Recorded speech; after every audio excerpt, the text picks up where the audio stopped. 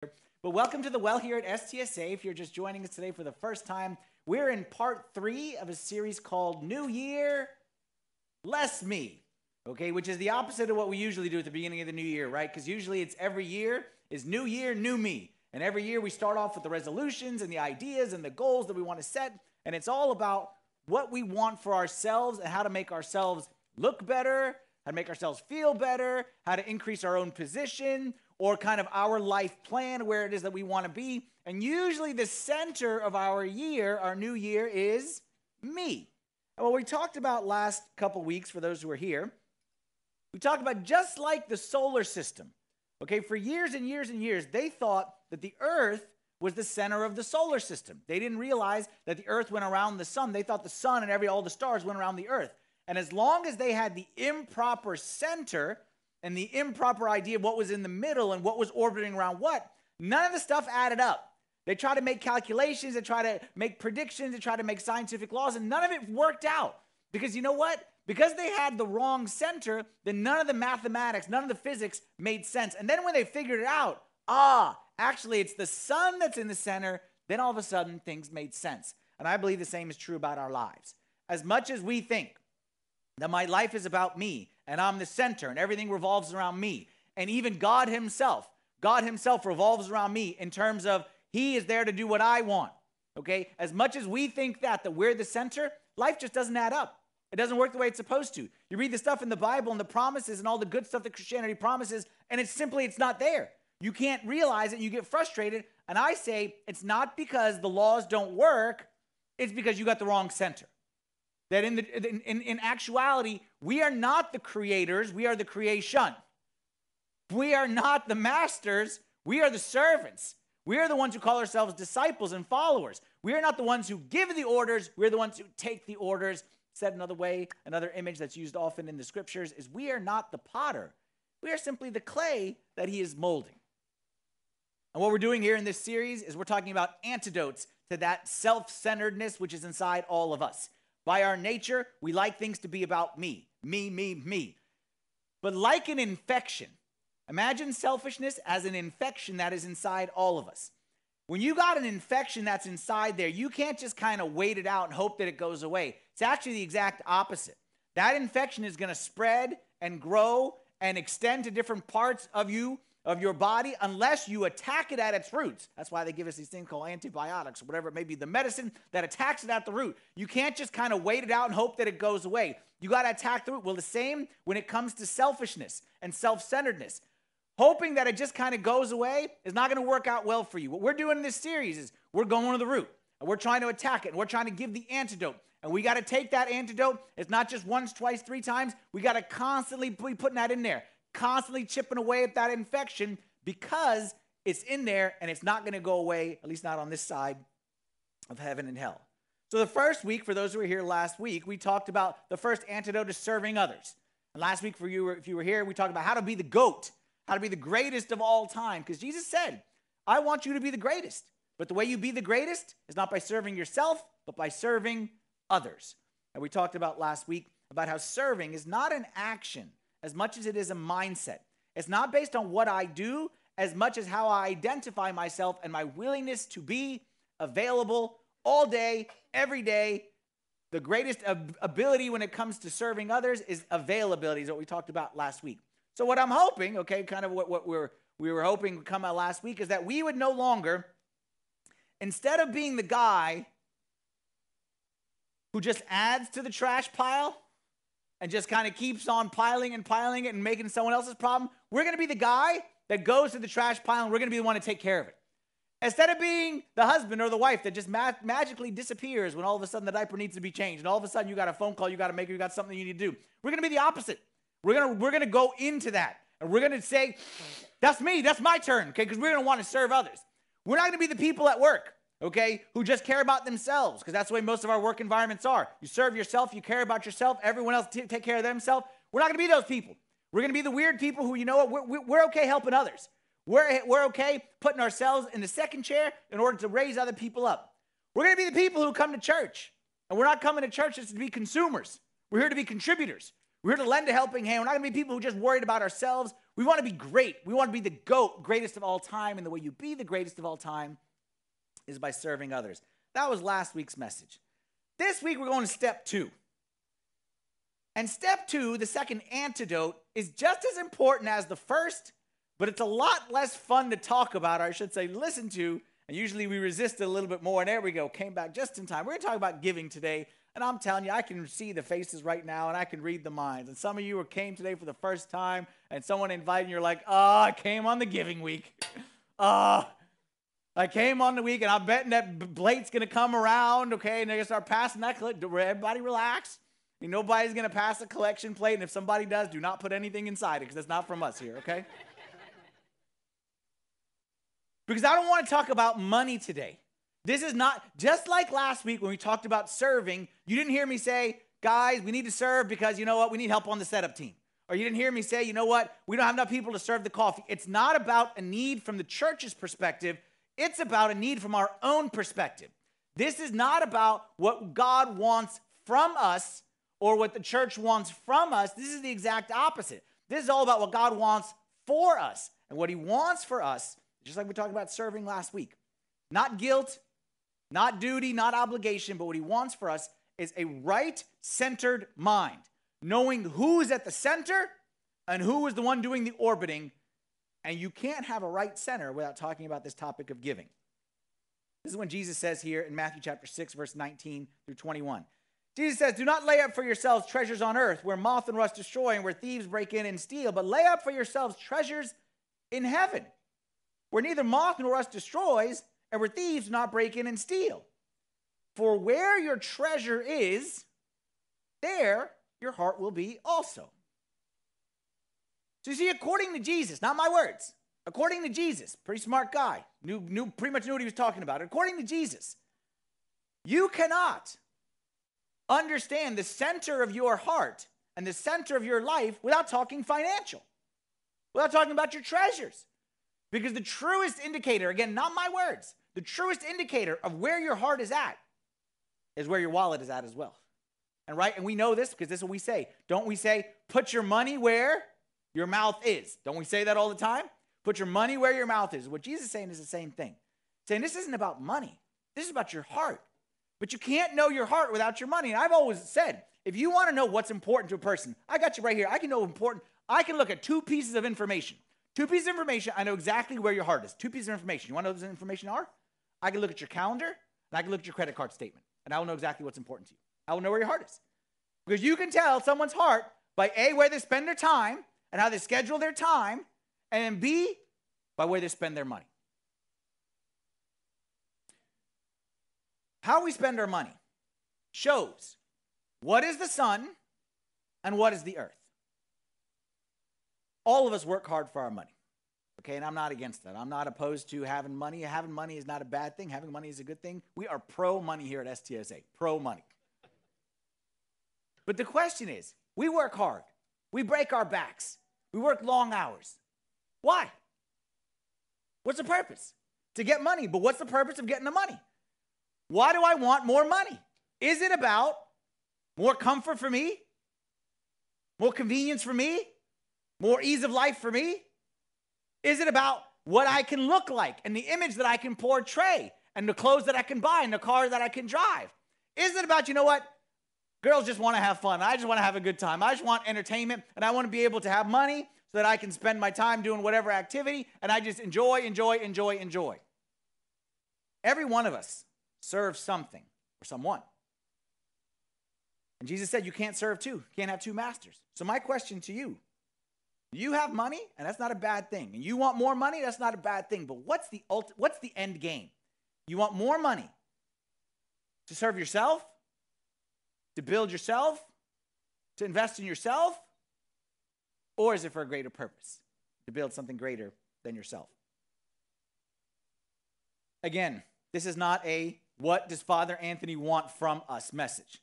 This is not a what does God or does the church need from us. You will not hear me talk about any of that stuff. This is not what God wants from us, but what God wants for us. And I will tell you this, my opinion, the number one characteristic of a godly person, the number one characteristic, okay, we talk about being saved. And what does it mean to be saved? Okay, and I always say you always interject salvation with healing. So what does it mean that a person is healed? What does that mean a person is growing spiritually? I will tell you the number one characteristic of a godly person, a healed person, a saved person, is generosity, is being a giver. And you say, why? Well, I'll tell you this. God the Father so loved the world. He so loved the world that he gave his only begotten Son. Whoever believes in him should not perish but have everlasting life. God the Father so loved that he gave. Jesus himself, the Son, once told his disciples, greater love has no man than this. Greater love has no man than this, than to give oneself and give one's own life for his friend, to lay down one's life. The Holy Spirit, we call him his title. He is the life giver. You see, you can't be godly and not giving. You can't be like God and be stingy and take all for yourself.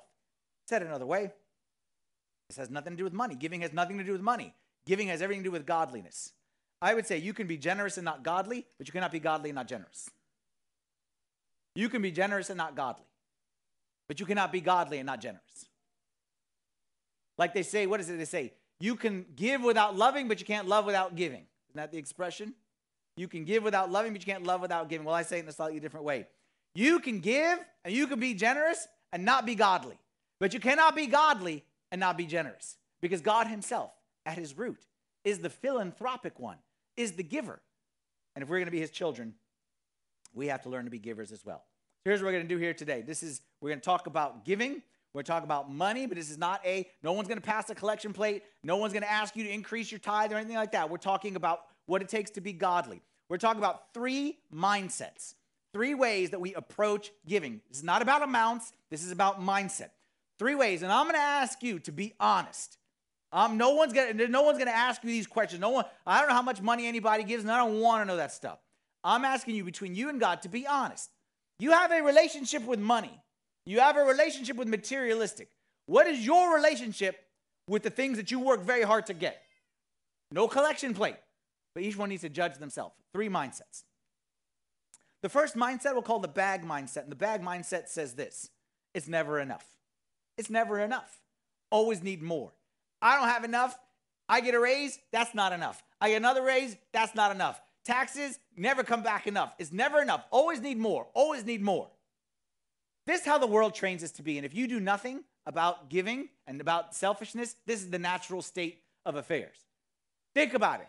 You don't need to teach a child to want more. Like, I never have to go to my son and say, dear Johnny, this is how you grab. Like, you don't have to teach a child how to grab. What you have to teach him is the opposite: how to share, how to let go, how to be generous, and how to be giving. Because it is so countercultural and against our nature. Let me ask you a question, okay? We're all going to judge ourselves here. We're going to be honest, because you're not standing before me, you stand before God. Do you have enough? Do you have enough? I have always believed that enough, and I'll put it in the famous air quotes, that enough is a moving target. That there is no state of enough. That as soon as you get close to enough, enough moves. And then you chase it, and then it moves. I'll give you an example. I'll just tell you my story, and I'm sure your story is the same. First job I ever got when I was 15 years old, sophomore in high school, I worked at Hechinger. Anyone remember Hechinger? You were old if you remember Hechinger. Very good, okay. Hechinger was put out of business by Home Depot. But anyway, I worked at Hechinger. And my job was basically lowest of the low. Okay, I didn't even have a title. It was just basically like, hey guy. That was my title, is hey guy. So some days it was unload the truck. Some days it was help people put stuff in the whatever. I was also able to be a cashier, which of course I love because I was the easiest, but they only put me there when they really needed, extra help right there. And of course I was the fastest, so I was the one who sped through the whatever. When I was a Hechinger, I was making $7 an hour. $7 an hour. Yes, $7 an hour. I still remember thinking one day I'll make it big. I want to be like Kenny, who drove the forklift, okay?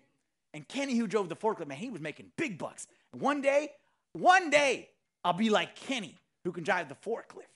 And one day, actually, some guy taught me how to drive the forklift, even though I wasn't allowed. But that's okay. I didn't have a driver's license, but I drove the forklift once. And that was my dream. Never got to drive the forklift officially for money. Went to college. I got a job at Superfresh. Anyone remember Superfresh? All right, a couple people remember Superfresh. It was a grocery store. Okay, I think it was more a little bit further south. It wasn't so much in this area. I worked at Super Fresh. And when I was at Super Fresh, I was living large. I was making $11 an hour. I was living the dream, all right? And again, my job, that was actually, I always say that was like my favorite job ever, because what I would do is I was in dairy department, and I would unload the dairy trucks, okay? And I still, to this day, y'all don't believe me, come to my house and I'll show you. I still have my box cutter, okay, that I used to use to open up the boxes from 1995. But why buy a new box cutter since the old ones work still good? So I still got, that was my favorite job, and I was making $11 an hour, and I was loving it. But then you know what? I remember looking at one day, Doris behind that cash register, man, she was salaried. And I thought, man, if I could be salaried, man, could I get paid even when I'm not here? And enough was now $23,000 a year. That's how much Doris was making. I wanted to get to Doris's level to be salaried, $23,000 a year. Enough, moved. Eventually graduated college, got a real job. And I was filthy rich. I was making $39,000 a year. That was my first job out of college. I was filthy rich. I'm like, what am I going to do with $39,000 a year? I'm still going to live at home. My mom's still going to make me lunch every day. Like, I'm going to be like blowing my nose in $100 bills. Like, that's how I'm going to live. That was my mind. But then what happens? You graduate, you start to live life, you buy stuff, and all of a sudden that 39 isn't as much as you thought it'd be. And Uncle Sam comes in, and it's really nothing left over at the end of the day. And I remember thinking, 50. I would love to make 50. And if I made 50, man, that'd be more than enough. If I made 50, then I met my wife. Enough. Made a big jump at that point in time. Because now all of a sudden, a night out on the town was no more just a big gulp and a Slurpee, okay? Like, the night out would start to cost a little bit more, so all of a sudden, enough moved very far away.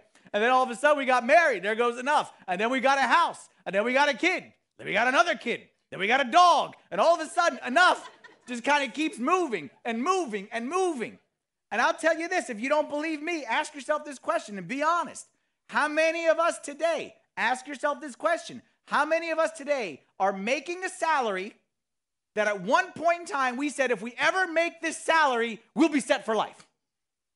How many of us are making an amount of money that at one point in time we said, if I reach that point, that's enough? Issue's not money. Issue is mindset. Gallup polls did a survey, and they asked people, how much does it take to be rich? How much? They asked people, how much would you have to have, how much would you have to make in order to consider yourself rich? People whose salaries was under $40,000 a year, under $40,000 a year, gave an average of $74,000 as a salary. So if they made less than 40, they said, if I get to 74, then I'll be rich. That'll be more than enough. People whose salaries was at the $50,000 mark, their number was higher. Their number was $100,000. And people who made more than $100,000 said that in order to consider themselves rich and have enough, wasn't 1 million, wasn't 2 million, the number was $5 million. Look at this. It turns out that $1 million just doesn't cut it anymore. In fact, quote, rich today requires at least $5 million, according to a new survey of affluent households defined as those with investable assets of $500,000 or more. When asked how much money it takes to be rich, 45% chose $5 million, 25% selected $25 million, 8% picked $100 million, only 22% said $1 million is enough to be rich.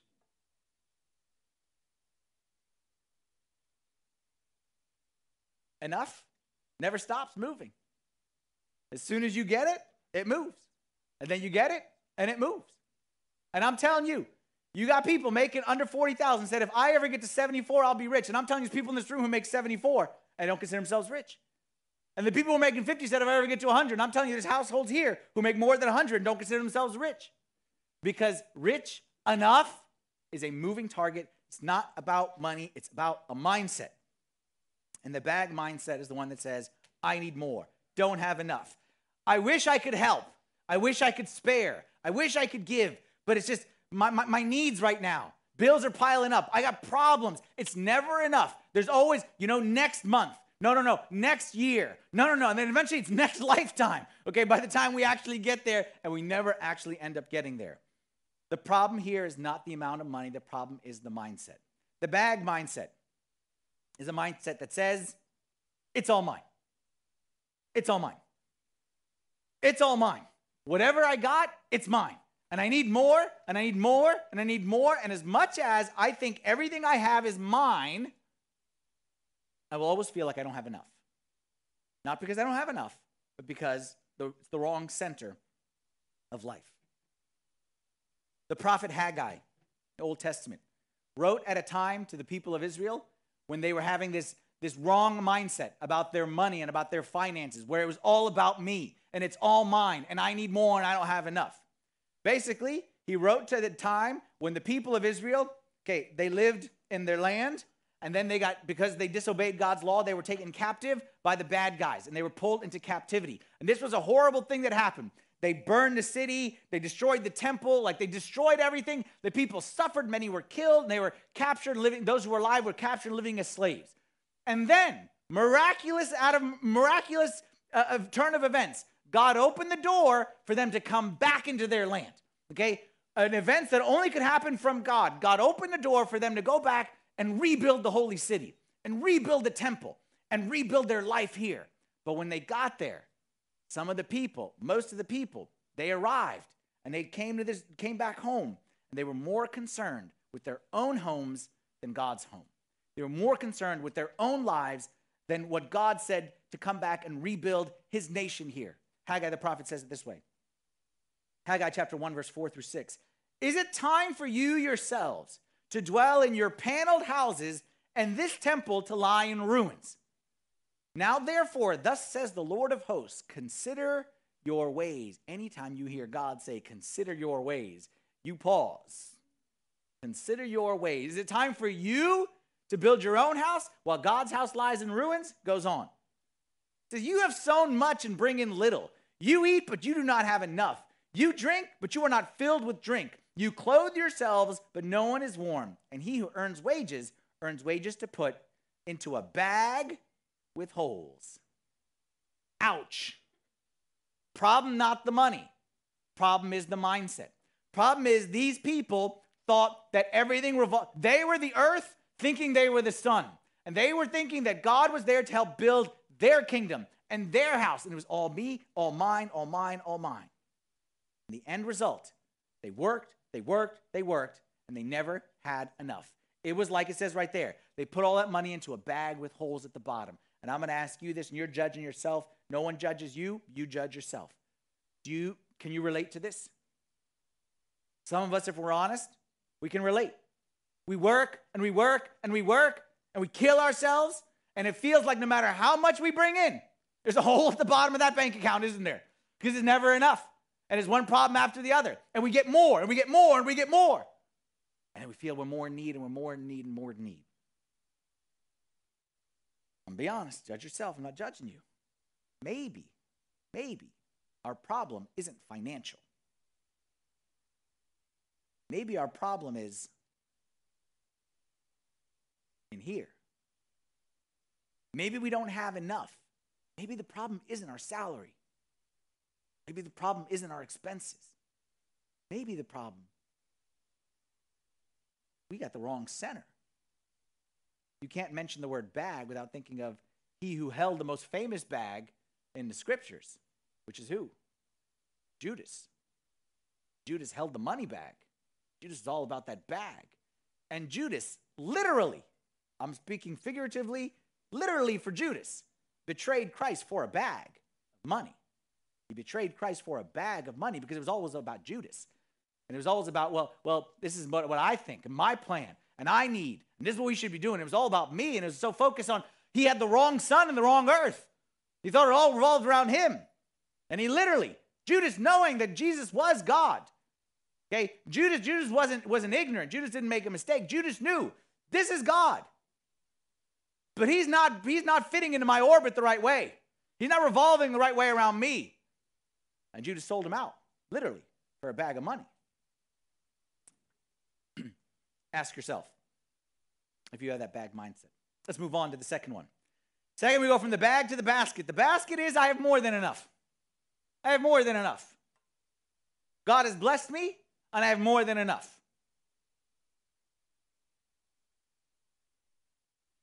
In the Old Testament, If you ever read the Old Testament, you'll know that there's many laws in the Old Testament. And the reason why there's so many laws is because God was the first of everything. So before there were doctors, God was the first doctor. So God gave them a law. If somebody's sick, you take him over there. Somebody has this, you put him over there. It's how you treat it. God was the first doctor. God was also the first government. He said, if somebody does this, somebody kills, you do this to them. Somebody steals, you do this. Someone does it by accident, you do like this. God was the first one who established like a judicial system. God was the first one, by the way, who advocated for women's rights. God was the first one who said, no, you don't treat the women like a slave. The women have rights as well. And you know what? If they just gave birth, you give them a break. And when they're going, you give them that. So God was the first one. And God was also the first one who advocated for the poor and the homeless and the traveler and the stranger. He was the first one who said that the rich can't keep on getting richer at the expense of the poor, and the rich have to help the poor. That's what God said. And he did that in Leviticus chapter 19 with one of the strange laws, which is called the law of gleaning. Gleaning. And it says this, Leviticus 19. When you reap the harvest of your land, you shall not wholly reap the corners of your field, nor shall you gather the gleanings of your harvest. And you shall not glean your vineyard, nor shall you gather every grape of your vineyard. You shall leave them for the poor and the stranger. How do you feel about this rule? How do you feel about this? You own a piece of land. I own this piece of land. It's mine. It's not yours. It's mine. I'm the one who works on it. I'm the one who slaves for it. I'm the one who invests my own stuff in it. Like my kids, like it's my land. And on that land, I have trees that bring forth, fruits, the coconuts or watermelon or whatever it may be, or cucumbers. And I'm bringing forth that stuff, and that's my income. Like I don't have a salary. I have X number of cucumbers. I trade them for that guy. So that's my salary. I worked hard for them. And what God is saying is when you go to collect your salary, when you go to collect your fruits, don't fill up your basket. Just get like the middle piece, okay? Don't go all the way to the edge. So my land goes all the way to there. Just stop here. But that's mine. Just leave it. And don't go all the way to that edge over there. But that's mine. Just leave it. Leave it for who? For anybody who doesn't belong to. Why would I leave it for them? It doesn't belong to them. How you feel about this? How you feel if I'm your boss and I say, I'm going to start paying you in cash. I'm going to put your salary on a table, and I'm going to spread it out on the table. But and God comes and says, just take whatever you can in one grab and leave the rest. Why would I leave the rest? Why would I leave my money? What would you be thinking if you were the Israelites and heard this rule? Be honest. What would you be thinking? Put yourself in the Israelites' mindset. This is Leviticus 19. They had just come out of slavery in Egypt. They've been there for 400 years. They didn't know what was going on in the free world. And God says to them, when you get there, don't take all the harvest. What would you be thinking if you're the Israelites? But God, what if? What if I don't have enough? What if it runs out? What if I get injured and I can't work anymore? What if if we get captured by another country or another, what if, God, what if?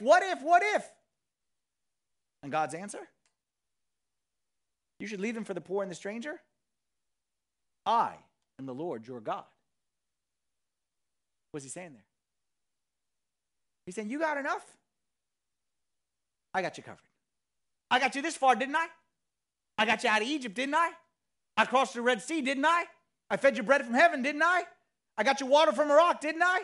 I got you. Leave the little grapes. Leave the little piddly grapes at the end. I got you. Don't worry about that last coconut over there. I got you. You're going to fight for that cucumber over there? Leave it. Trust me. I got you covered. It's not easy. It wouldn't be easy for you to walk away from your salary. It wasn't easy for them to walk away from their harvest. But God says, commanding them, this is not about money. This is not about the grapes. This is not about the watermelon. This is about your heart. This is about you knowing who's at the center and who's in the orbit. Who's the sun and who's the earth. The basket mindset says, even though I want more, I want as much as I can, I want to grab all the harvest, I'm willing to share. I'm willing to share because God has blessed me with enough. I'm willing to share. If you bring up the expression, if I say basket, okay, basket, there's an imagery that comes with it. Like I said, that's how people, when they would collect their harvest, they would take a basket and they would, pick the fruit and put it in the basket. Pick the fruit, pick the wheat, pick the whatever, put it in the basket. There's different ways you can fill a basket. You can fill it a nice way, or you can stuff it full. And to give you an example, okay, earlier I mentioned Slurpees. There's different ways people approach a Slurpee machine. And you have in your midst an expert on how to maximize your finances at the 7-Eleven, the Slurpee machine.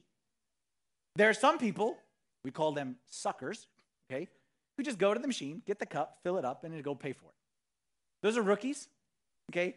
Those are novices. Those are untrained, ignorant fools. Because the proper way, as you all know, if you're a connoisseur as I am of the Slurpee, you go, you fill, and then you shake a little so it settles in there. You get a little more. You shake a little more this way. Maybe you stir. Okay, maybe if you're like, the cool, like you fill it at an angle, okay, so it doesn't create as much of the bubbles, right? Like if you tilt the cup a little bit, not as much of the bubbles, and you stir in there, maybe you take a sip. I don't know, it's up to you, but I'm saying you maximize that thing. And then you don't just put a lid and go pay for it. Then you put the lid and fill it up some more. By the time I'm done with that Slurpee machine, I want that sucker like a volcano that is erupting over the sides, and I'm licking that lid as much as I get, as Slurpee as I get in there. That's the way you would collect a harvest too back in the day. That's the way some people would collect it. It's the same way you think of like stuffing your suitcase. You don't just put the clothes in and zip it. You step on it, you sit on it, you get as much in there, and you one more shirt, one more socks, one more, you fit it in there because they're charging you per bag. So you're stuffing it in there. Well, what God is telling us here, he's telling the people with this law of gleanings. He's saying to them, there's two ways to fill up your basket. I'm telling you, go easy on the basket. Be generous. Don't be a stuffer. Don't get every last drop from your harvest.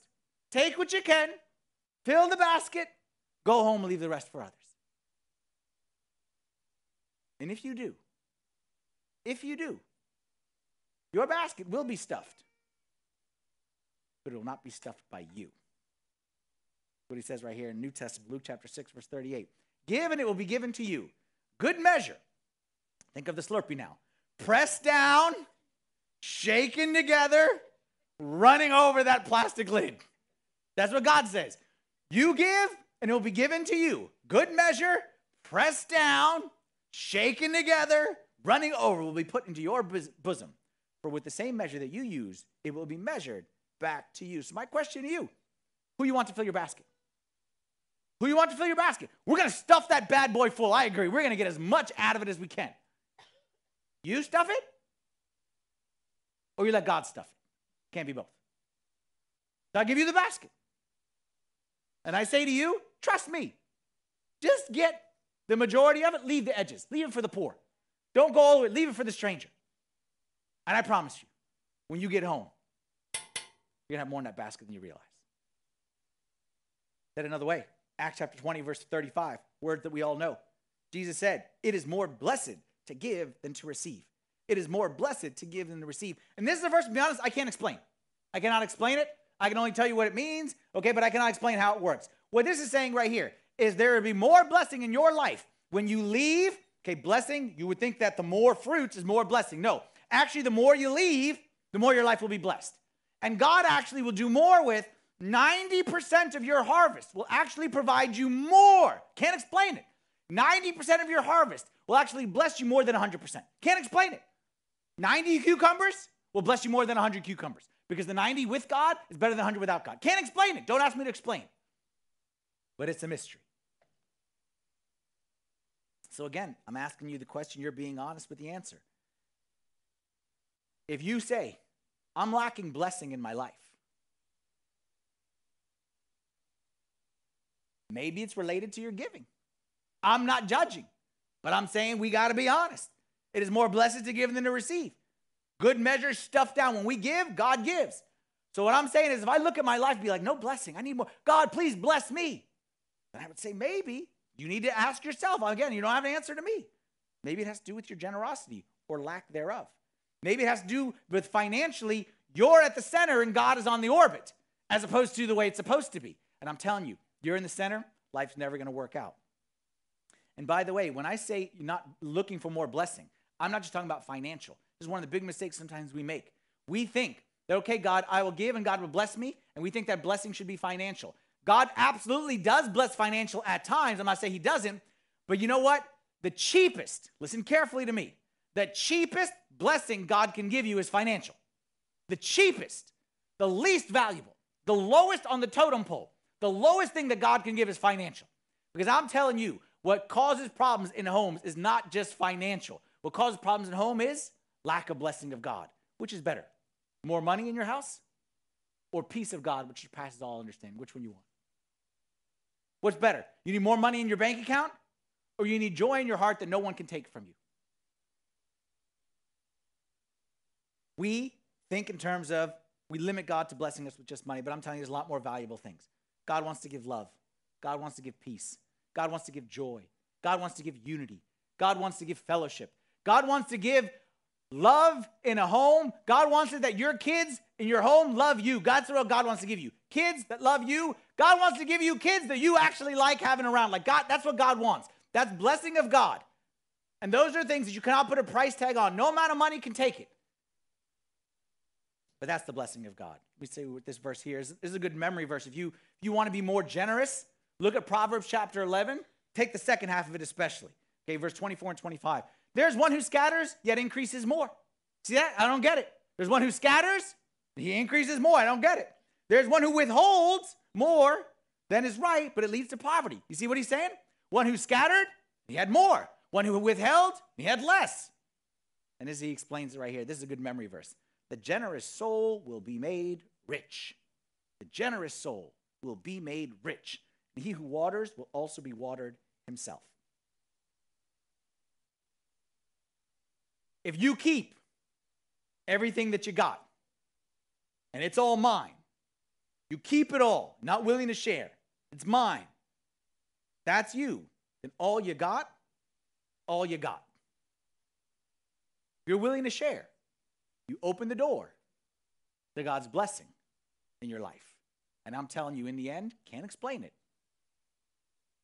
But that's the better route. And that gets us to our last one. We went through the bag, all is mine. We went through the basket, willing to share. And we want to get to ultimately, this is where we get to by the end, is the barn, which is God is everything. God is everything. God is everything, and I'm not living for stuff. I'm living for him. Whatever I have is his.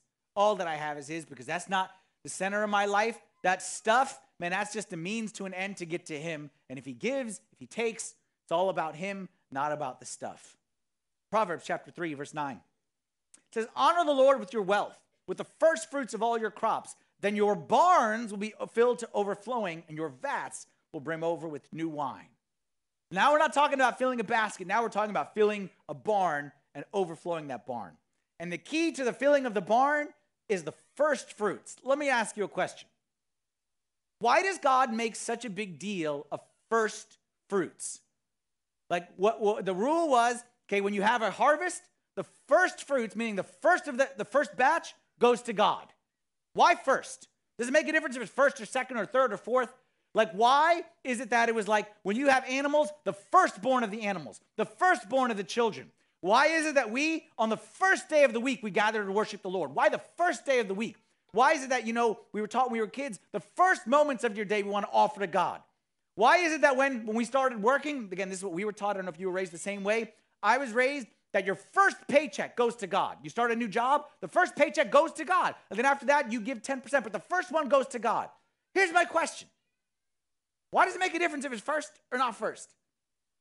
Like in the end, if I give God the seventh paycheck, like in the end, it's the same paycheck, right? Like if I'm going to give God, what difference does that make him if I give him the first paycheck or the second or the third or the fourth? Does it make a difference? Is the issue money? If the issue was money, the answer is no, it makes no difference. But I've been telling you from the beginning, the issue here is not money. The issue is heart. And does it make a difference in heart if it's first or seventh? Absolutely it does. Parents, y'all get this. Parents, I never understood this. Then I became a parent and I understood this. You ever seen a parent pull out his or her wallet, give the kid money to buy themselves a present, to buy a present for them? Have you seen this? So here, son, here's $10. Go buy me a present for Christmas. You ever seen this? This is makes no sense. Like, it's my money. Like, why would I give you money to buy me a present? Logically, makes no sense. Just buy it myself or just make it even just, I don't want the stupid thing anyway. Parents, why you give your kid money to buy you a present? Is it about the present? What's it about? It's a principle. You're trying to teach a lesson. What's the lesson? The lesson is, I'm the parent, you're the child. I have given you everything. I gave you life, gave you food. Your existence is 100% dependent on me. Stop being an ingrate and honor me. Because it is good for you. It is good for you to realize you should honor me. It is good for you. Not good for me only. It is good for you to realize who I am and who you are. God says the same thing, except the ingrate piece. Maybe it doesn't say that, but God says the same thing. God says, I'm happy to bless you. I'm happy to give you everything. But make sure you give back the first fruit. Why, God? Why did you just give it to me to give it back to you? Like, just keep it. Call it even. No. It is good for you to know who I am and who you are. It is good for you. It is, to use the expression we say in the church, it is meet and right. It is meet and right that you honor me and that you know that I'm the sun and you're the earth. Not in an arrogant way, just like the sun would say to the earth. It is good for you to know you revolve around me. I don't revolve around you. I'm not being arrogant. I'm not telling you, earth, revolve around me, earth. I'm not telling you that. I'm telling you, you're the earth. I'm the sun. It's not arrogance. It's right. It's proper. You, creation, need to know creator.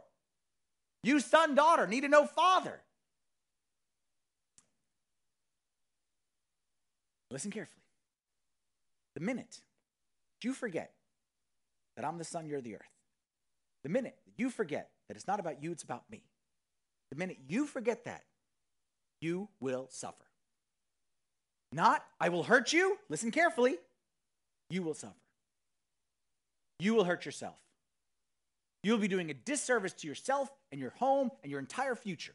When you think it's about you, you are not hurting me. You're only hurting yourself, and I am trying to protect you. You don't believe me? Giving is about protecting us. That's what God, giving, when we give, we are protecting ourselves. Let me show you a passage from 1 Timothy chapter 6. Timothy says, or St. Paul says to Timothy, now godliness with contentment is great gain. Why?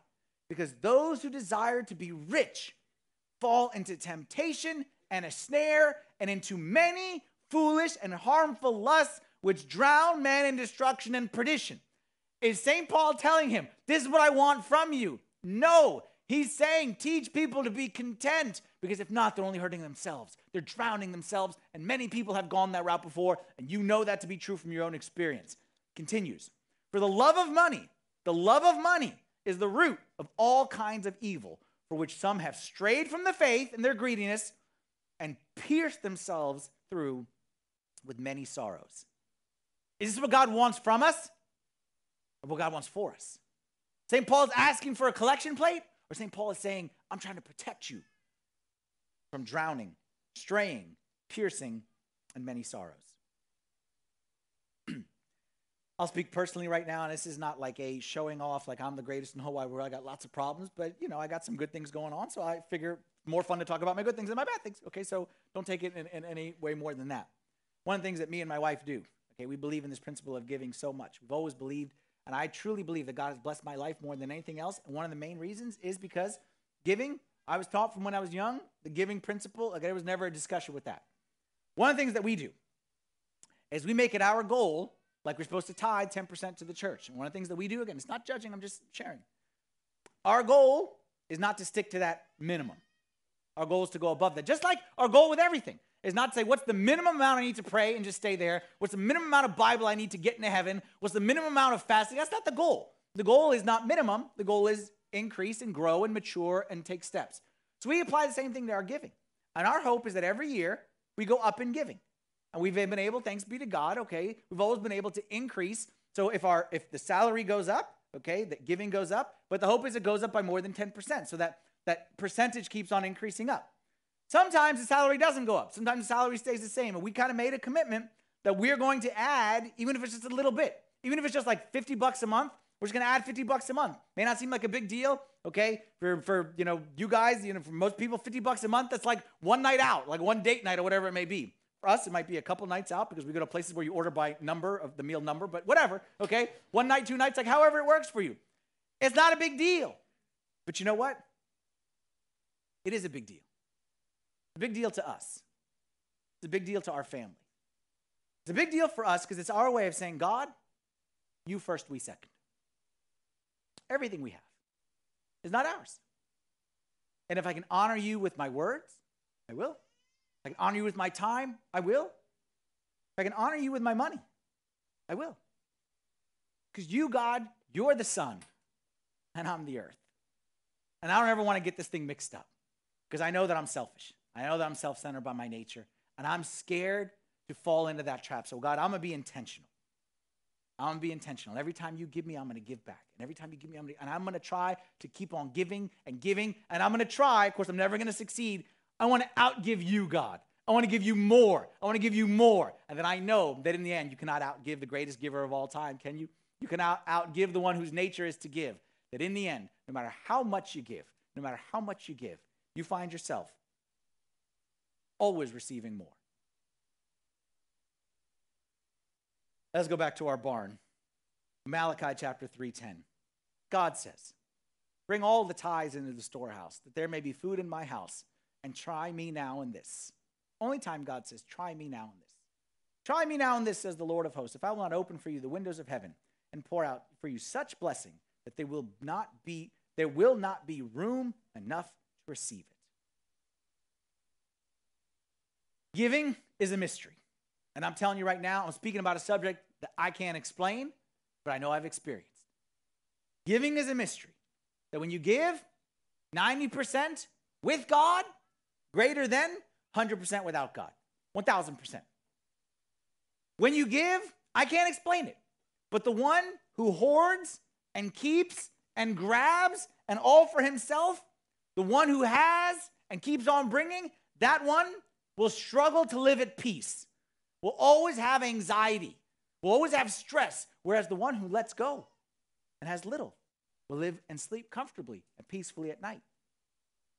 I can't explain, but I'll tell you this, it's not just me. Studies will show, you can go out there, you can find it for yourself. Studies will show that people who are generous are more successful, live longer, and overwhelmingly more happy and more peace in life. Not because that money is bad, but when you give, you open the door to God's blessing in your life in a supernatural, unexplainable way. Question for you. What unexplainable blessings are not being poured into your life? What wins, what victories, what barn-sized blessing does God want to pour into your life, and you're short-circuiting his plan because your refusal to let go of what he's given you? I say it this way. When it comes to God's blessing, it's not about how much you're giving. Please don't walk away from this and hear about amounts. It's not about how much you're giving. Rather, it's about how much you're holding back. You will never find the blessing of God if you're the center of life in any aspect.